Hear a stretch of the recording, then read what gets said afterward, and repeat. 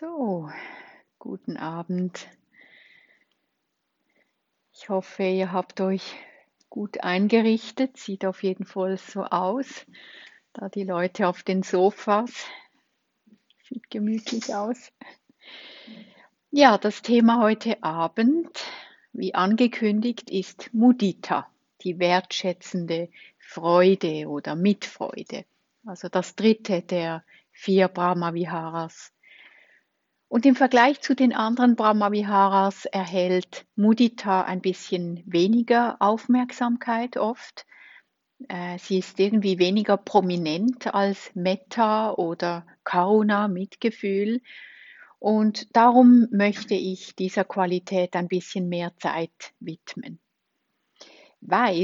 Nur weil Mudita weniger prominent ist, heißt das natürlich nicht, dass diese Qualität weniger wichtig wäre als die anderen Brahmavihāras. Im Gegenteil, ganz und gar nicht. Also diese Mitfreude, diese Qualität von Wertschätzung, das ist eine so wunderbare Qualität unseres Chittas. Es ist eine so schöne Art und Weise, durchs Leben zu gehen und in Beziehung zu sein zu anderen Menschen. Und das ist eine sehr, sehr erhebende und inspirierende Qualität. Sie bringt wirklich Glück und Schönheit in unser Leben. Mudita wird, wie gesagt, oft mit Mitfreude übersetzt, mit der Fähigkeit, sich über das Glück der anderen zu freuen, mit dem Wunsch, dass das Glück der anderen anhalten und wachsen möge. Aber Mudita hat nicht nur mit dem Glück der anderen zu tun. Das ist natürlich ein wichtiger Aspekt. Aber die Voraussetzung dafür ist die Fähigkeit, überhaupt wertschätzen zu können, was gut ist. Also die Fähigkeit zu haben, das zu sehen, was erfreulich ist, was schön ist, was heilsam ist. Wie können wir das, was für andere gut ist, die guten Umstände schätzen, wenn wir selbst mit einem total düsteren oder missmutigen Geist unterwegs sind? Wenn wir wütend sind, dann haben wir keinen Blick für das, was gut ist. In einem solchen Gemütszustand geht uns alles nur auf die Nerven, oder? Dann ist alles nur negativ. Das Wetter passt uns nicht, das Essen schmeckt furchtbar, die Menschen sind irgendwie voller Fehler. Also je nach Geisteszustand ist die ganze Welt eigentlich nur unangenehm. Also mit Freude könnten wir sagen, aber eben auch wertschätzende Freude. Und das ist so diese Qualität, die wirklich sieht und feiert, was gut ist. Mudita entsteht, das habe ich schon erwähnt, wenn Metta, also das offene Herz, auf Güte, auf Schönes, auf Erfreuliches, auf Glück trifft. Aber was wir meinen damit ist nicht so eine Freude, wo es um meinen Gewinn geht oder meinen Nutzen, meinen Status, meine Besitztümer, sondern es ist eine selbstlose Freude. Es ist eine ganz natürliche Freude, die sich einstellt, wenn unser Herzensgeist offen und entspannt ist. Ein Beispiel für Mudita ist die Freude von Eltern, wenn sie ihr Kind sehen, das so heranwächst. Also wenn ein Kleinkind beginnt, zum Beispiel die Eltern anzulächeln oder die ersten Worte zu sprechen. Da geht den Eltern einfach das Herz auf, so diese Freude, einen Menschen aufwachsen zu sehen, wie dieses Kind die Welt entdeckt. Das bringt Mudita ins Herz. Also es ist eine reine Freude, könnten wir sagen, ja.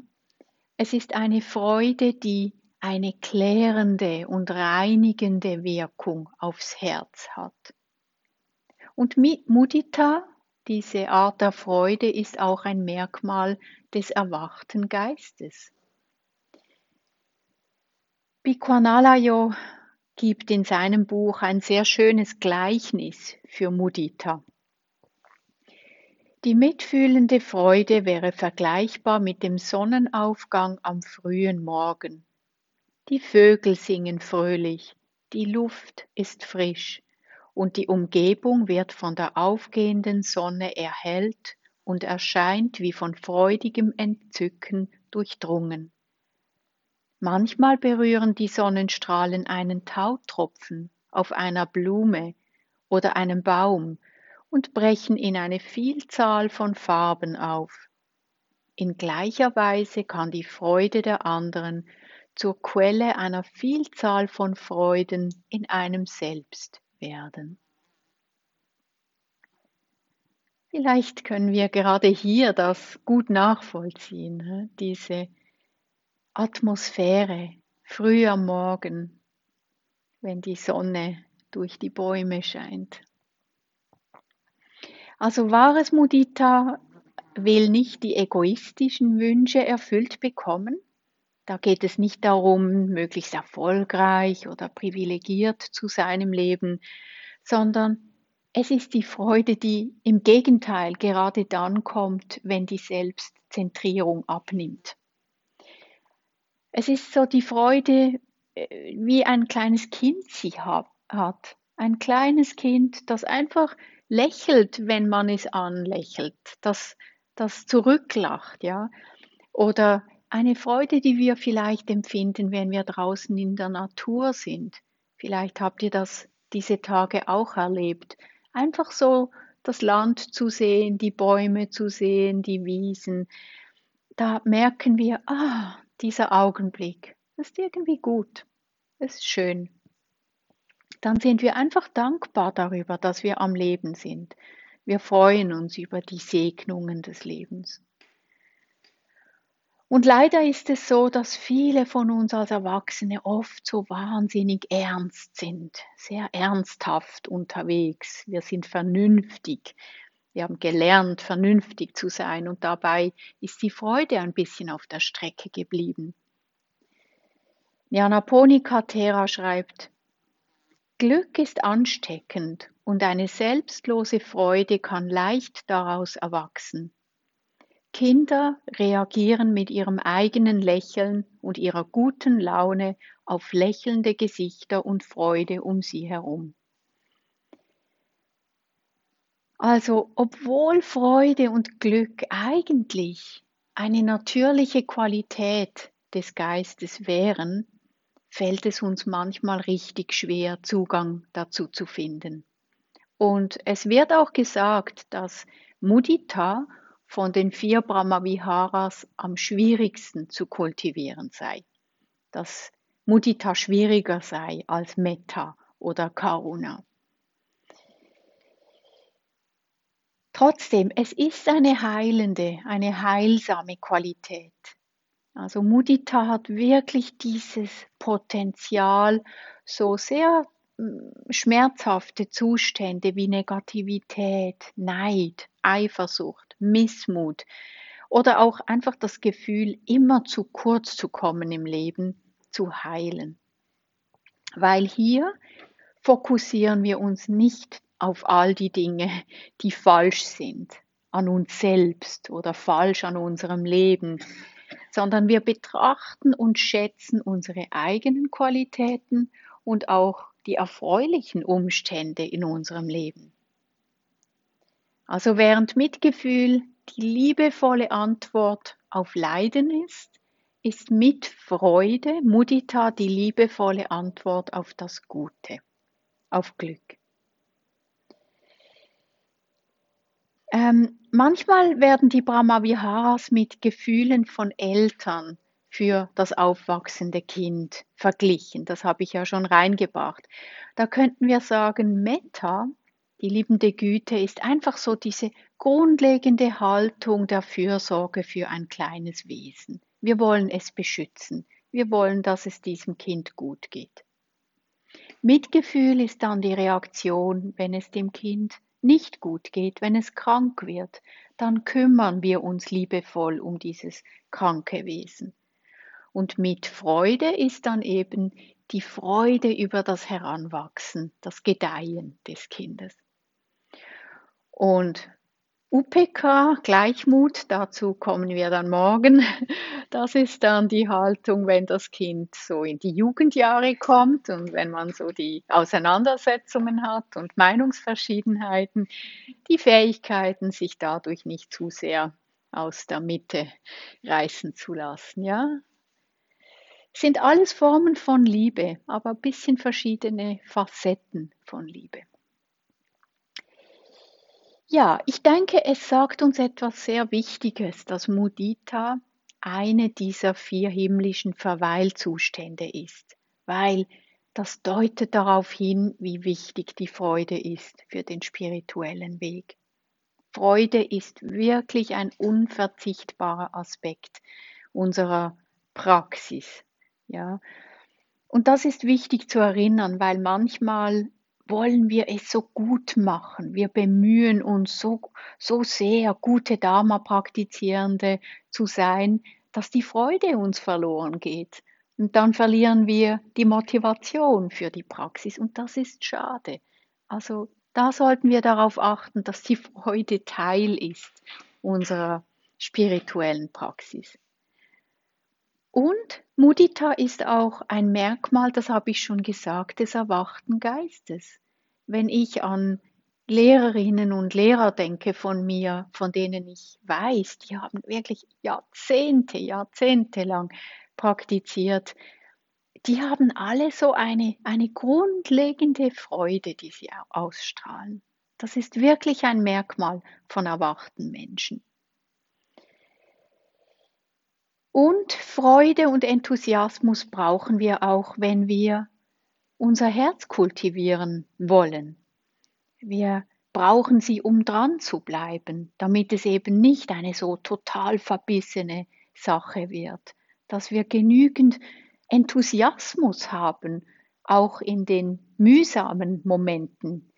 Vielleicht hattet ihr heute auch so Momente, wo es nicht einfach so von alleine geflossen ist, oder? Das gehört dazu in der Meditationspraxis, dass man manchmal einfach durch muss. Manchmal muss man einfach dranbleiben. Aber wenn so ein grundlegender Enthusiasmus, eine Freude da ist, dann machen wir es trotzdem. Ja, wir sehen auch einen Sinn darin, das zu machen. Muditā ist auch ein ganz notwendiges Gegengewicht für Karuna, Mitgefühl. Also Muditā spielt da eine wichtige Rolle, um Karuna, das doch manchmal so ein bisschen schwer sein kann, da ist so etwas Bitter-Süßes in Karuna auszugleichen.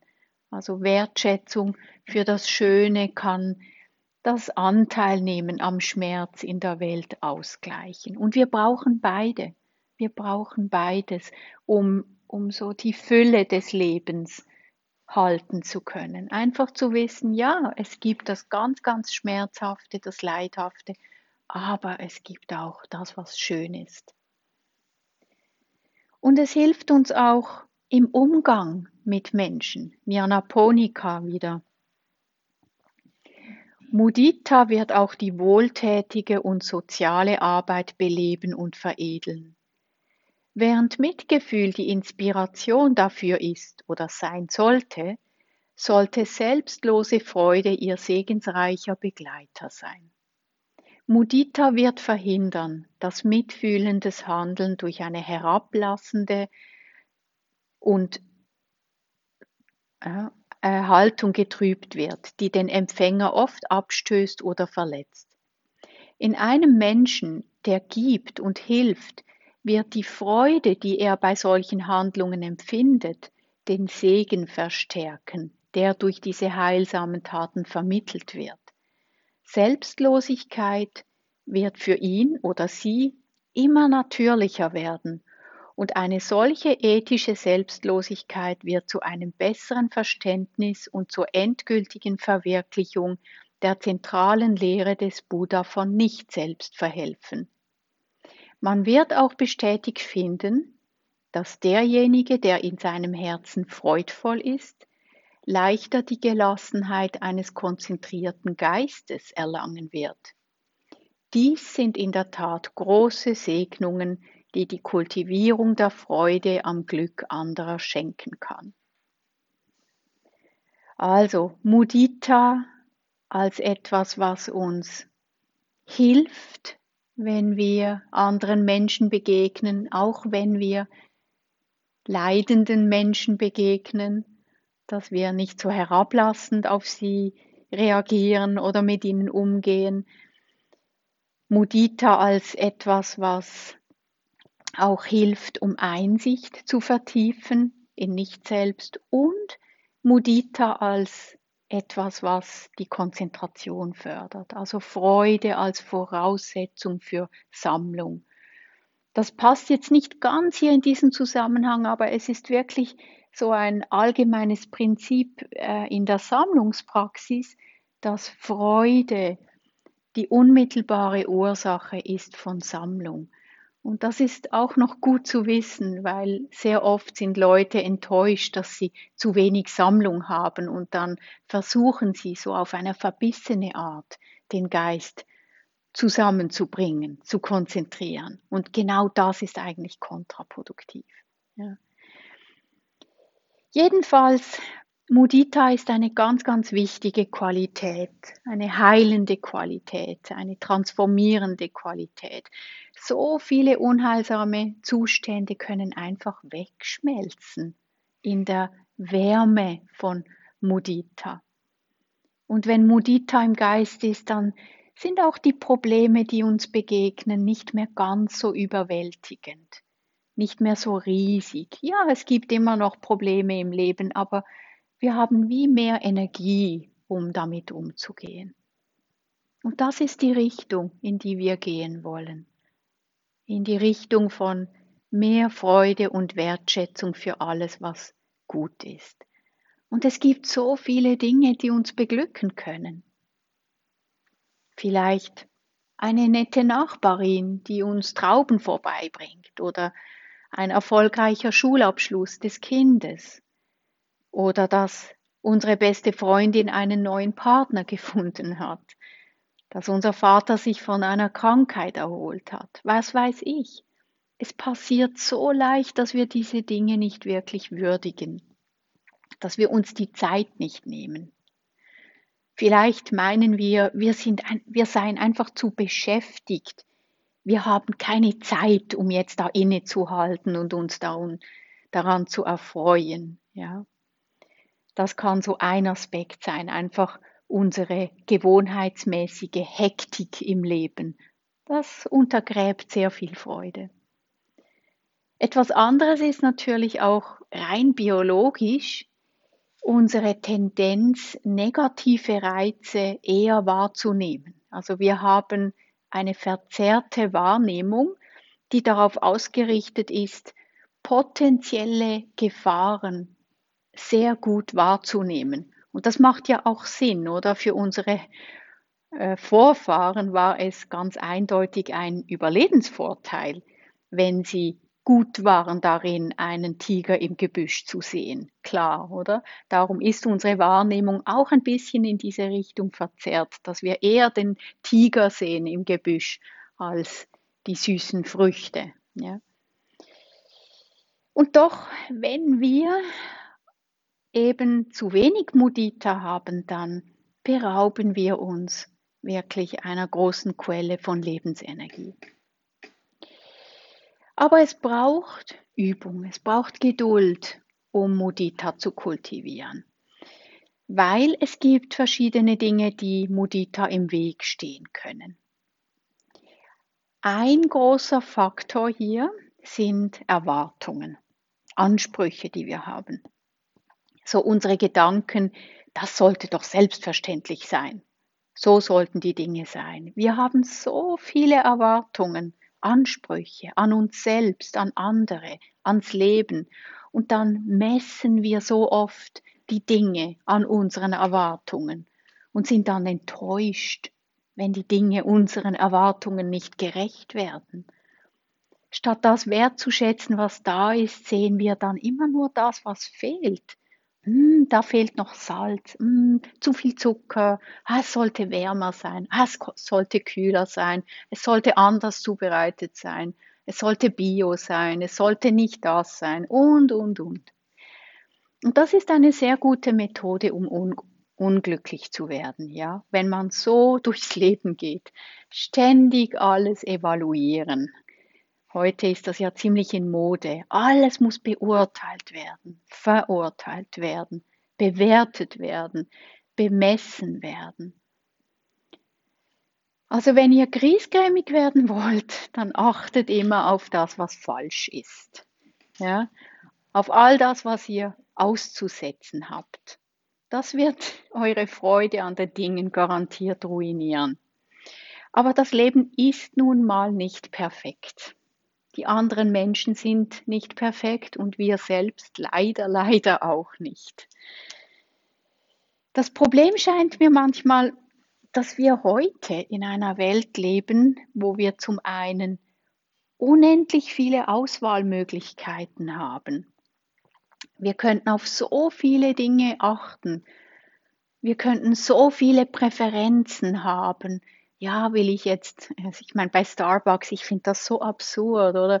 All diese verschiedenen Kaffeevariationen und dann verschiedene Größen und dann mit Haselnuss oder mit Hafermilch oder mit Mandelmilch oder es ist endlos. Ja, also wir haben so viele Wahlmöglichkeiten. Und natürlich gibt es auch viele Dinge, auf die wir aus ökologischen oder aus sozialen Gründen achten wollen, klar. Aber es ist wichtig, dass wir dabei nicht rigide werden, dass wir unsere Freude nicht völlig abwürgen in unserem Bemühen, das Richtige zu tun und gut zu sein. Ja. Können wir so eine Balance finden, wo wir schon achtsam sind, wo wir schon wissen, was tut mir gut, was möchte ich, was sind meine Bedürfnisse. Aber ja, die Umstände sind nicht immer so, dass alles genau so ist, wie ich es idealerweise hätte. Kann ich eine 5 auch mal gerade sein lassen? Kann ich mal entspannt bleiben, auch wenn es nicht ideal ist? Also, auch wenn ich darauf achte, wenig Zucker zu essen, wenn ich mal ein Stück Kuchen genieße, dann will ich den wirklich genießen und dann nicht ständig daran denken: „Oh, da ist Zucker drin und oh, Gluten und weiß ich was." Das ruiniert die ganze Freude. Also können wir da einen Weg finden, ein bisschen weniger dogmatisch zu sein, ein bisschen entspannter zu sein, so diese fixen Erwartungen und Ansprüche ein bisschen aufzuweichen, einfach weil wir wissen, ja, das braucht alles Energie und Ressourcen und muss das immer sein. Es gibt so viele Dinge, an denen wir uns freuen können, auch wenn sie nicht ideal sind. So viele Dinge, die wir für selbstverständlich nehmen. Thich Nhat Hanh ist ja berühmt für die Nicht-Zahnschmerzen, die er erwähnt hat, ja, die Freude an den Nicht-Zahnschmerzen. Das ist ein guter Grund, um Freude zu haben. Die Tatsache, dass wir Licht haben, ein Dach über dem Kopf, Freude darüber, dass hier gerade kein Krieg herrscht, dass wir in einem Land sind, wo nicht Häuser in Schutt und Asche bombardiert werden, wo es Schulen gibt, Spitäler, Meinungsfreiheit. So viele Dinge können wir einfach sagen, okay, das ist gut genug. Gut genug. Ja? Es ist nicht perfekt, es ist nicht ideal, es ist gut genug. Auch wir sind gut genug. So oft ärgern wir uns über uns selbst, denken, da bin ich zu ärgerlich, da habe ich ungeduldig reagiert, da war ich ein bisschen fahrig. Dann denken wir doch an alle die Dinge, die wir gut machen, an alle unsere heilsamen Handlungen. Wir könnten uns daran erfreuen, dass wir jetzt gerade hier sind, dass wir Dharma praktizieren. Das ist wirklich ein Grund, sich zu freuen. Das ist fantastisch. dass ihr euch die Zeit genommen habt, hierher zu kommen, um den Geist zu kultivieren. Ja, das ist nicht so selbstverständlich, wie ihr vielleicht denkt. Für euch ist es vielleicht selbstverständlich, aber so aus einer größeren Perspektive sind es sehr, sehr wenig Menschen auf der Welt, die überhaupt diese innere Offenheit haben. Das ist wichtig, unsere guten Absichten anzuerkennen, unser ehrliches Bemühen. Nicht im Sinne von eingebildet werden, so im Sinn, ja, ich bin ein wahnsinnig spiritueller Mensch, ja, sondern einfach, ja, das ist gut. Da habe ich etwas Nettes getan, da war ich großzügig, da habe ich jemandem verziehen. Neben den Erwartungen eine andere wirksame Methode, um Freude zu untergraben, ist das Vergleichen mit anderen Menschen. Und das machen wir permanent. Das sitzt ganz tief in unseren Genen. Permanent vergleichen wir unser Aussehen, unseren sozialen Status, unseren Besitz mit den anderen. Immer so diese Frage, wie stehe ich da? Wie schneide ich ab im Vergleich mit meinen Kolleginnen oder Kollegen, meinen Bezugspersonen? Wer hat die bessere Wohnung, das größere Auto, mehr Freunde, den besseren Job? Und heute, im Zeitalter der sozialen Medien, kann dieser Wettbewerb ein ganz neues Niveau erreichen. Wirklich angeheizt durch einfach endlose Postings und Clips in den sozialen Medien. Also mich überfordert das ehrlich gesagt. Ich halte mich da ziemlich fern von diesen vielen, vielen Clips und Posts, wo Menschen sich ständig präsentieren. Und das ist natürlich alles sorgfältigst editiert, damit es gut aussieht, ja, damit man dann glücklich aussieht. Und überall diese Emojis und Herzchen und so. Also es sieht alles gut aus. Aber es kann sehr viel Eifersucht, sehr viel Neid, sehr viel Schamgefühl hervorrufen, weil wir uns im Vergleich damit heruntersetzen. Eifersucht, Neid wird traditionell als der ferne Feind von Muditā bezeichnet. Wir empfinden Neid gegenüber denjenigen, denen es irgendwie besser zu gehen scheint. Die haben vielleicht die erhoffte Beförderung gekriegt oder die haben eine so gute Beziehung und wir haben ständig Krach oder die sehen besser aus. Also wir fühlen uns leicht unterlegen gegenüber anderen Menschen. Und dann möchten wir das, was die haben. Wir wollen auch so sein. Und in solchen Momenten brauchen wir Mitgefühl. Das ist das Erste, dass wir dann mitfühlend merken, wow, das tut ja eigentlich weh.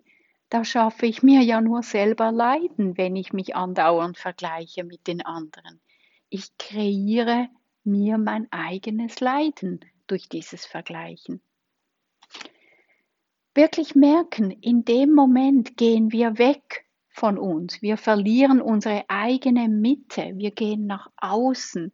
Ja, wir messen uns mit äußeren Standards, mit äußeren Vergleichsmaßstäben. Und wir verlieren den Kontakt zu unserem inneren Gespür. Das finde ich das Fatale an diesem Vergleichen, dass wir selber nicht mehr wirklich spüren, was richtig und gut und wichtig ist. Versteht ihr, was ich meine? Ja, dass wir so den Kontakt zum inneren Kompass verlieren eigentlich. Also da ist es so wichtig, uns da bewusst auch ein bisschen frei zu machen, selber zu merken, was ist wirklich wichtig für mich, ja? Was zählt für mich? Und dann lassen wir die anderen ihr Ding machen, sollen die doch machen, was sie wollen, und wir gehen unseren eigenen Weg. Ein anderer Faktor, der Freude verhindern kann, untergraben kann, ist unsere gewohnheitsmäßige Verkrampftheit und Verspanntheit. Wir haben vielleicht eine Menge gewohnheitsmäßige Anspannung im Körper und im Geist, ohne uns dieser bewusst zu sein. Und das kann eine Folge sein eines zu vollen oder hektischen Lebens. Es kann auch eine Folge von Konflikten sein, Konflikte mit anderen Menschen oder innere Konflikte. Ja, so da spannt sich das ganze System an. Es kann auch sein, wenn wir unethisch gehandelt haben, wenn wir etwas getan haben, etwas gesagt haben. Ich weiß nicht, ob ihr das kennt, aber ich habe auch schon erlebt, dass ich zum Beispiel in einer E-Mail etwas, es war nicht wirklich unethisch, aber es war jetzt auch nicht super freundlich, geschrieben habe. Und dann merke ich, dass ich schon ein bisschen angespannt bin in Erwartung von, oh, was kommt da wohl zurück von der anderen Person? Kennt ihr das? So, dass man fast Angst hat, in die Mailbox zu schauen, weil man befürchtet, oh Gott, wie reagiert sie wohl darauf? So. Ja, also es braucht nicht einmal unethisches Handeln, aber einfach Handeln, wo wir nicht ganz in Übereinstimmung waren mit uns, wo es so ein bisschen aus einer unheilsamen Ecke kam. Da merken wir, erzeugt Anspannung. Ja. Darum ist es wichtig für die Dharma-Praxis, dass wir lernen, entspannter zu werden, dass wir Körper und Geist immer wieder einladen, diese Spannungen so gut es geht loszulassen. Also nur wenn unser System weich und durchlässig ist, kann es schwingen. Ja? Nur dann können die Energien fließen. Solange wir verkrampft und rigide sind, wird auch die Dharma-Praxis auf eine Art etwas oberflächlich bleiben, etwas kopfig bleiben, etwas hölzern bleiben, theoretisch. Geistig können wir Entspannung einladen durch das Loslassen aller Ideen, Ansprüche, Vorstellungen, Erwartungen, wie die Dinge sein sollten. Uns einfach öffnen für das, was jetzt schon da ist. Nicht so, oh, da ist zu wenig Konzentration, oh, da ist zu viel Lärm, ah, ich sollte nicht so viel urteilen, es ist zu kalt, es ist zu hell, es ist zu früh, es ist zu spät, bla bla bla. Nein, wir lächeln einfach und wir sind uns gewahr, jetzt gerade ist es so. Kein Problem. Einfach etwas unbekümmerter sein. Ja, nicht so dieses ängstliche Monitoren. Ich habe in einer Gruppe über diese Tendenz gesprochen, so ein Meditationsmonitoring zu haben. Kennt ihr das? So dieses ständige ängstliche Selbstüberwachen. Ja, wie läuft's? Wie läuft's? Ah, ist nicht gut genug, nicht gut genug. Da ist so viel Anspannung im System. Ständig dieses einfach etwas unbekümmerter sein, die Dinge so nehmen, wie sie sind. Es hilft auch, rein körperlich mehr Entspannung zu kultivieren. Da hilft es, wenn wir uns mal ein bisschen schütteln, wenn wir bewusst ausatmen, wenn wir lachen, wenn wir hüpfen, springen, alles, was euch hilft, etwas lockerer zu werden. Das ist alles hilfreich. Ich würde euch auch ermuntern, zu Hause, nicht hier im Retreat, aber zu Hause, ab und zu bewusst Dinge zu tun, die euch weicher werden lassen. Vielleicht schöne Musik hören oder singen oder tanzen oder mal in die Massage gehen oder malen oder was auch immer es für euch ist. Jedenfalls, diese Art von Entspannung hilft uns, geerdeter zu sein, offener zu sein und dann kann die Energie der Freude auch eher reinkommen. Ja, jetzt noch ein paar Worte zum bewussten Kultivieren von Muditā. Ich habe ja schon einiges dazu gesagt.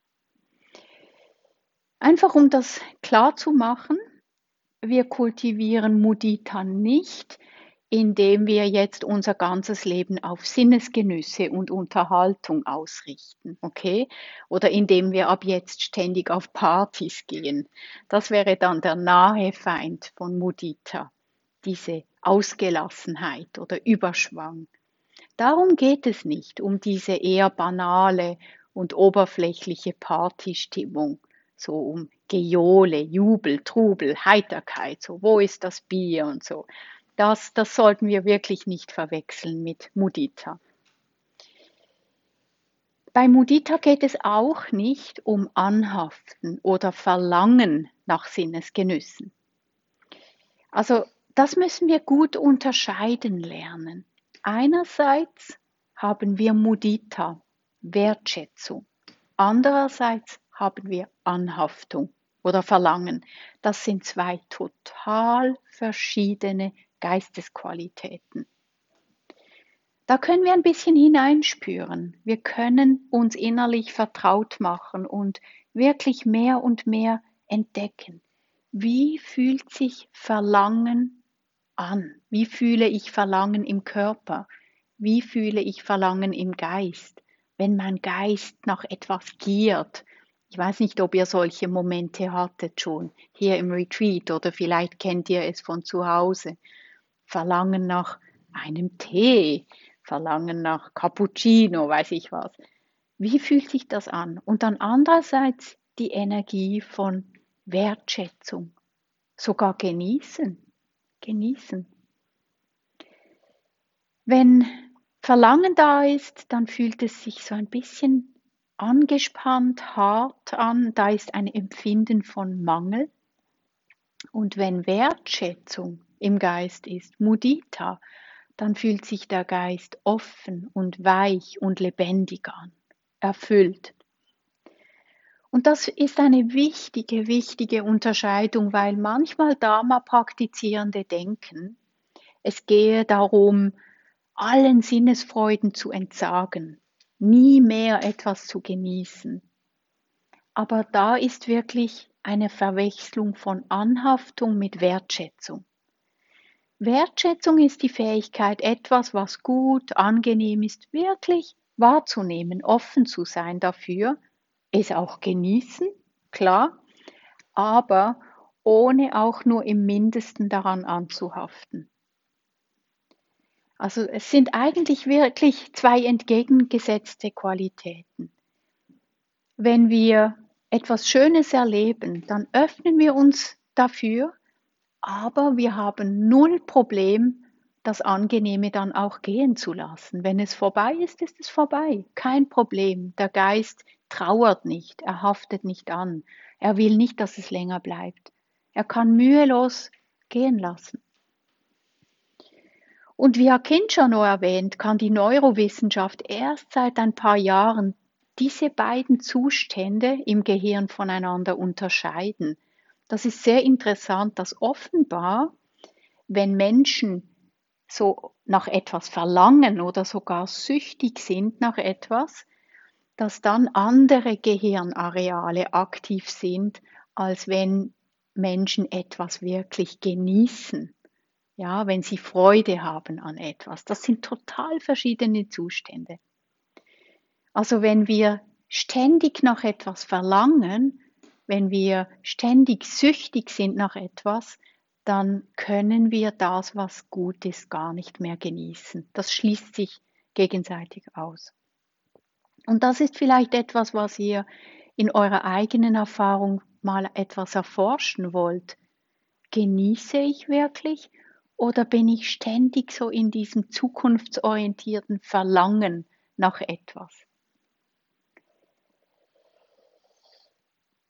Ein schönes Zitat zu diesem Thema Wertschätzen dessen, was schon da ist. Ein Zitat von Dostojewski. Weißt du, dass ich nicht weiß, wie man an einem Baum vorbeigehen kann, ohne bei seinem Anblick glücklich zu sein? Wie kann man mit einem Mann sprechen und nicht glücklich sein, ihn zu lieben? Ach, ich bin nur nicht in der Lage, es auszudrücken. Und was gibt es Schönes auf Schritt und Tritt, das selbst der hoffnungsloseste Mensch als schön empfinden muss? Seht euch ein Kind an. Seht euch den Sonnenaufgang Gottes an. Seht euch das Gras an, wie es wächst. Schau dir die Augen an, die dich anschauen, und dich lieben. Ich weiß nicht, wie man an einem Baum vorbeigehen kann, ohne bei seinem Anblick glücklich zu sein. Können wir einfach nur berührt werden von der Schönheit, ohne das Schöne sofort besitzen zu wollen, ohne sofort ein Foto machen zu müssen, ein Selfie und dann dieses Selfie versenden müssen.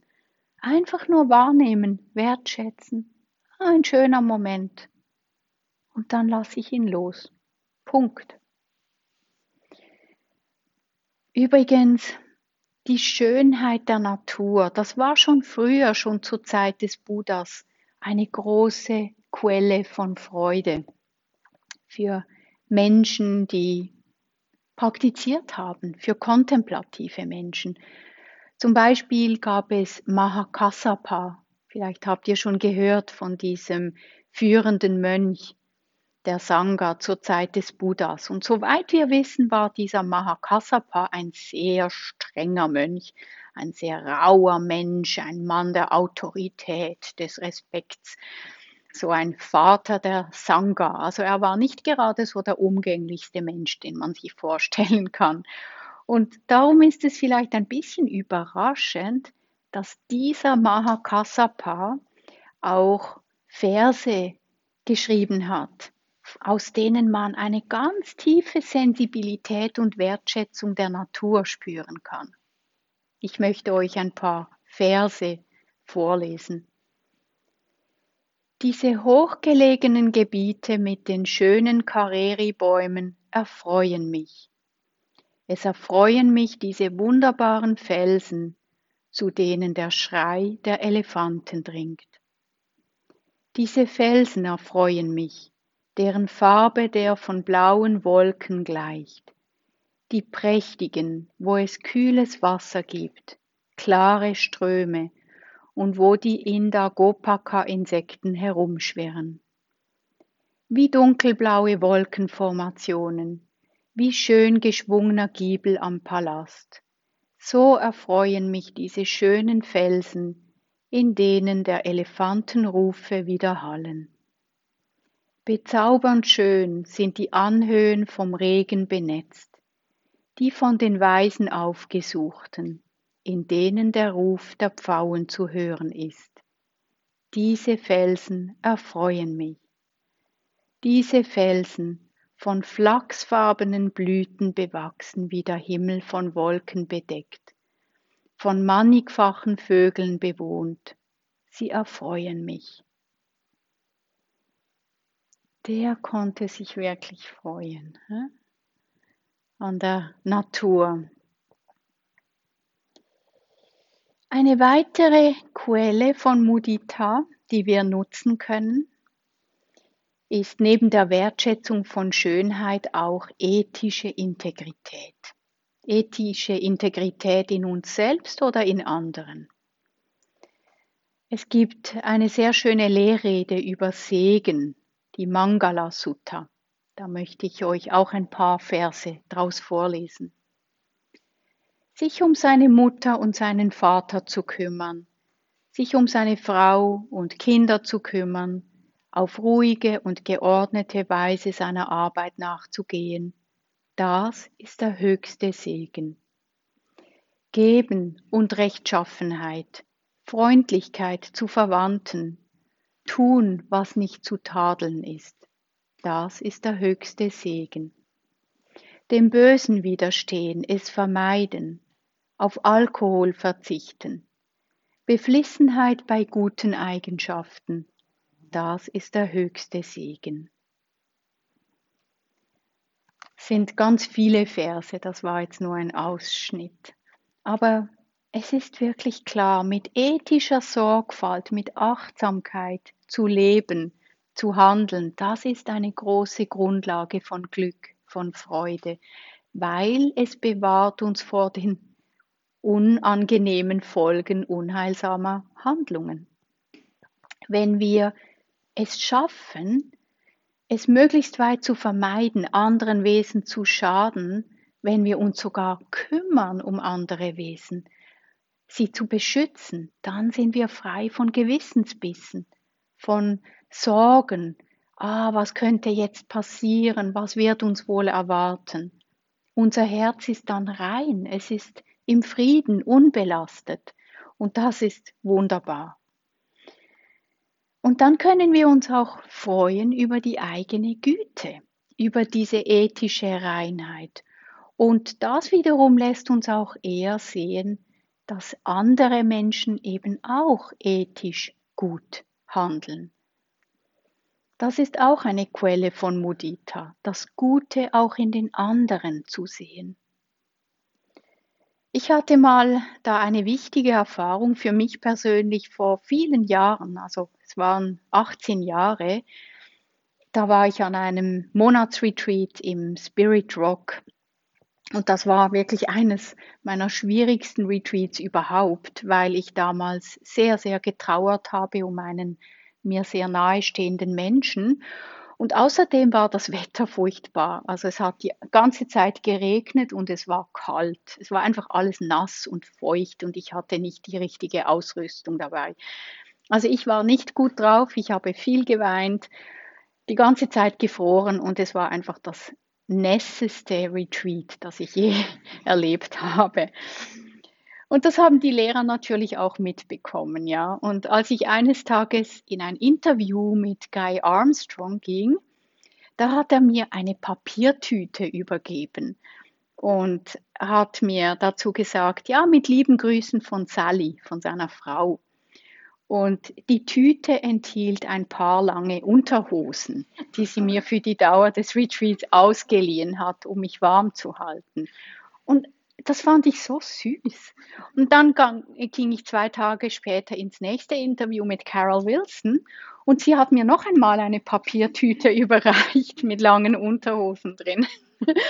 Und sie hat mir auch noch eine Decke aus ihrem eigenen Zimmer gebracht, um mich warm zu halten.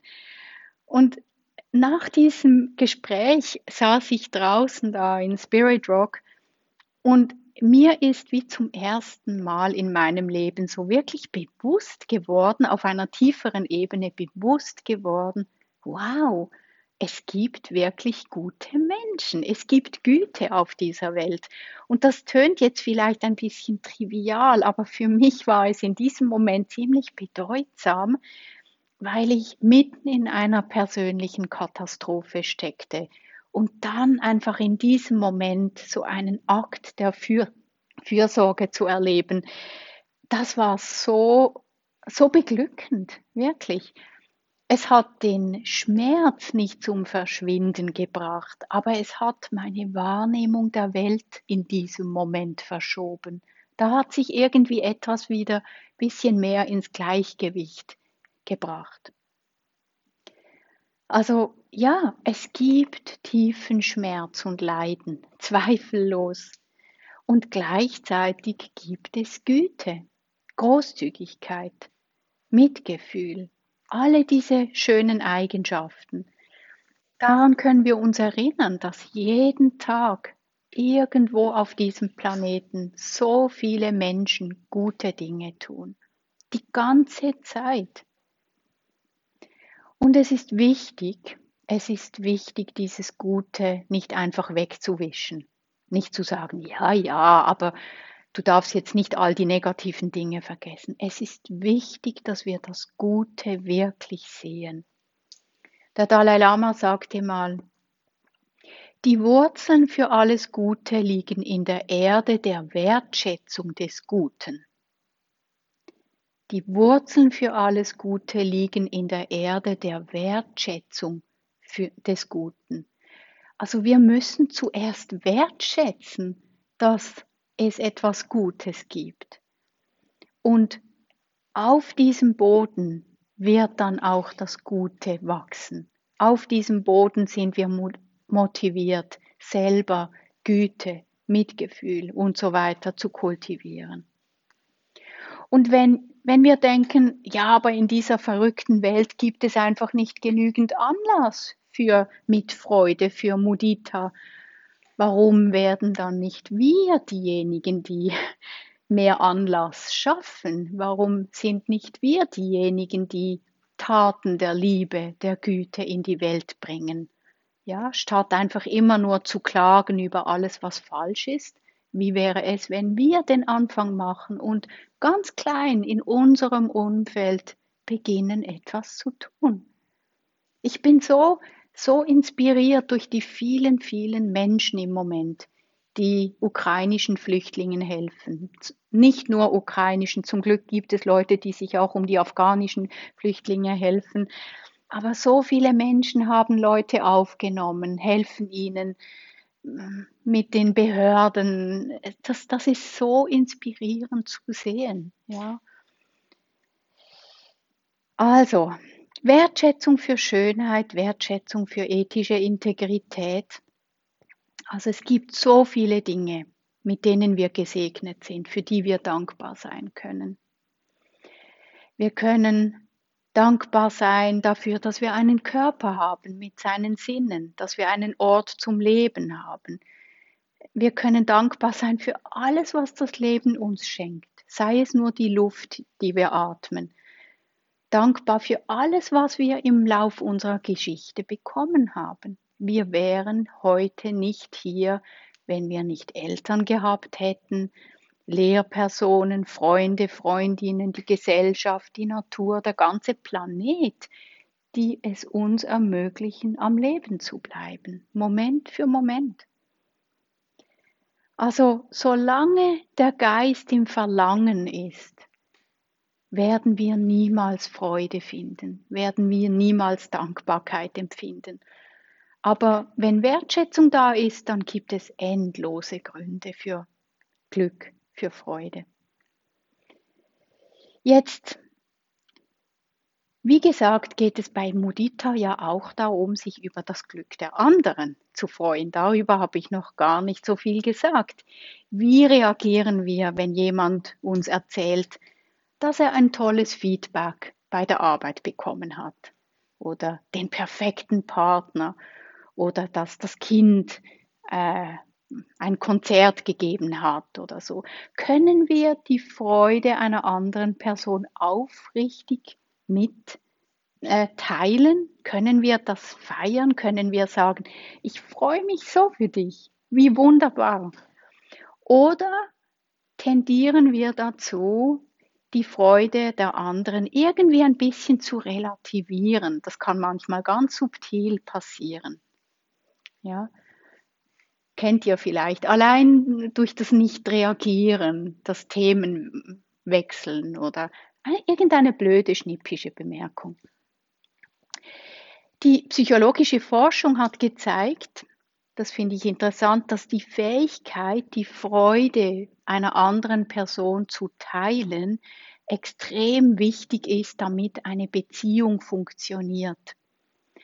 Also wir wissen ja, wie es sich anfühlt, wenn eine andere Person sich wirklich aus ganzem Herzen mitfreut oder eben nicht. Und das ist enorm wichtig dafür, ob eine Beziehung zwischen zwei Menschen funktioniert. Das wäre ein super Übungsfeld für Muditā. Das nächste Mal, wenn jemand euch irgendetwas Schönes erzählt, irgendetwas, was gelungen ist, worüber sie sich freut, schaut, ob ihr in Resonanz gehen könnt, ob ihr mitschwingen könnt, ob ihr euch mitfreuen könnt. Und dann wird sich die Gesamtfreude vermehren. Das ist doch schön. Als Dharma-Praktizierende ist natürlich besonders die Tatsache, dass wir dem Dharma begegnet sind, eine Quelle großer Freude. Das ist wirklich ein ganz, ganz großes Glück. Wir können uns freuen darüber, dass wir diesen Lehren begegnet sind, vertrauenswürdigen Lehren, die uns Orientierung bieten, Weisheit vermitteln. Traditionell wird es als kostbare menschliche Geburt bezeichnet, wenn wir uns in Lebensumständen wiederfinden, die es uns erlauben, Dharma zu praktizieren und diesen Weg in Richtung von mehr Freiheit und Erwachen zu gehen. Es ist eigentlich ein Zeichen von unglaublich viel Verdienst, wenn wir dem Dharma begegnen und wenn wir auch offen sind dafür. Es gibt in dieser chaotischen Welt recht wenig Wesen, die wirklich diesen Zugang haben und die auch die materiellen Ressourcen und die Zeit haben, um Dharma zu praktizieren. In einer Lehrrede verglich der Buddha die Wahrscheinlichkeit, solch glückliche Umstände, wie wir sie haben, zu erlangen, mit dem Gleichnis eines Ozeans, auf dessen Oberfläche ein Joch mit einem Loch drin treibt. Und das ist sozusagen der Ozean des Samsara, in dem wir alle gefangen sind, der Ozean von Alter, Krankheit und Tod. Jetzt angenommen, in diesem Ozean lebte eine einäugige Schildkröte, die nur alle 100 Jahre auftaucht, um Luft zu schnappen. Und der Buddha fragte dann seine Zuhörenden: Was meint ihr, Mönche und Nonnen? Würde diese einäugige Schildkröte, die alle 100 Jahre einmal auftaucht, ihren Hals dennoch durch die Öffnung in dem Joch stecken? Und die Mönche und Nonnen sagten: Das ist also ein sehr seltener Zufall, wenn die Schildkröte ihren Hals durch dieses Joch steckt. Sehr, sehr unwahrscheinlich. Also die Wahrscheinlichkeit, dass ein Wesen eine solche kostbare menschliche Geburt erlangt wie wir, ist sehr, sehr, sehr gering. Ja? Auch darüber können wir Muditā empfinden. Wir haben den Dharma entdeckt. Das ist ein großer Segen. Und zu guter Letzt können wir auch die grundlegende Tatsache wertschätzen, dass wir lebendig, dass wir wach, dass wir bewusst sind. Neben all den erfreulichen Dingen im Außen, an denen wir uns erfreuen können, ist es das Wunderbarste überhaupt, dass wir lebendig sind, und das schließt die Fähigkeit mit ein, dass wir wach und gewahr und bewusst sind.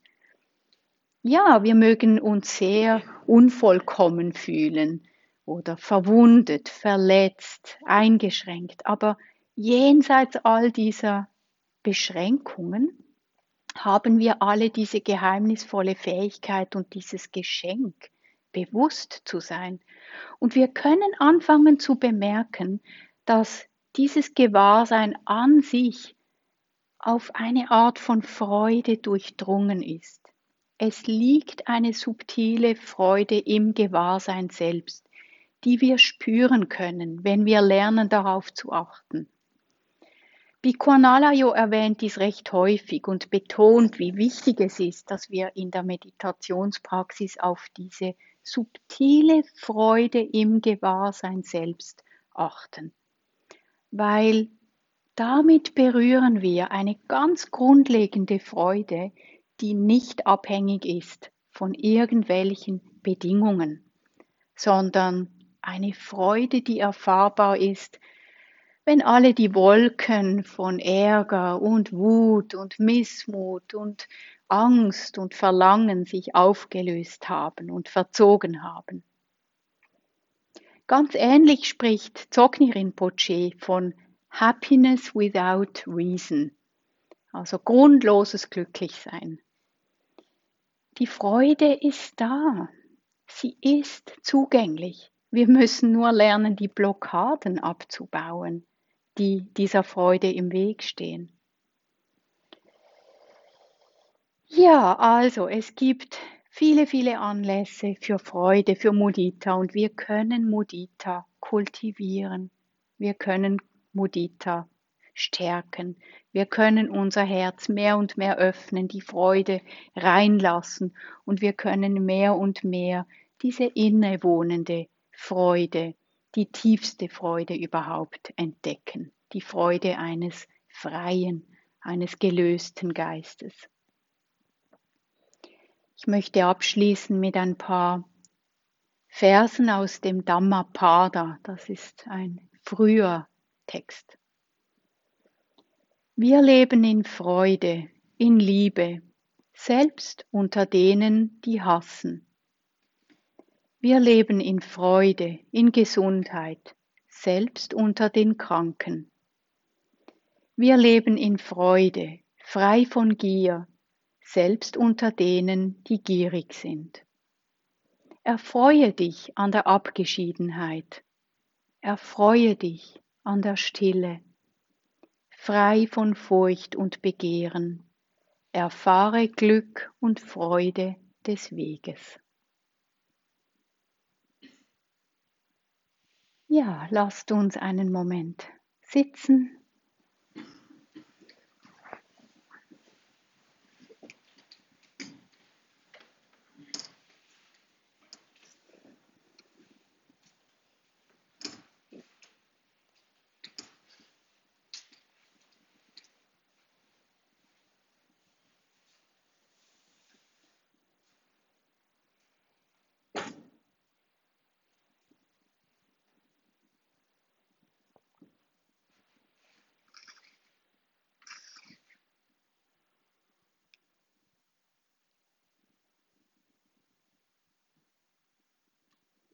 Erfreue dich an der Abgeschiedenheit. Erfreue dich an der Stille. Frei von Furcht und Begehren. Erfahre Glück und Freude des Weges.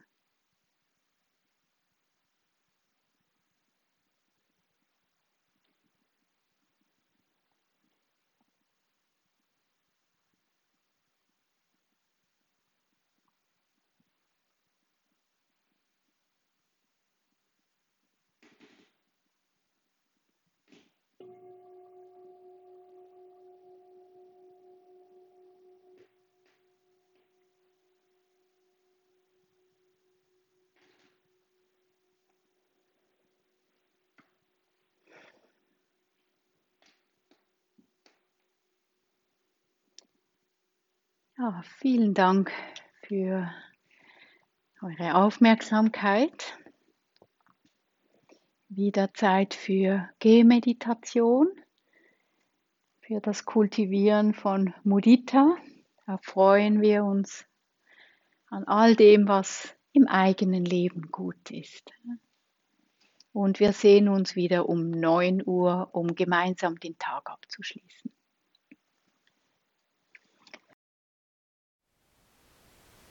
Thank you for listening. To learn how you can support the teachers and Dharma Seed, please visit dharmaseed.org/donate.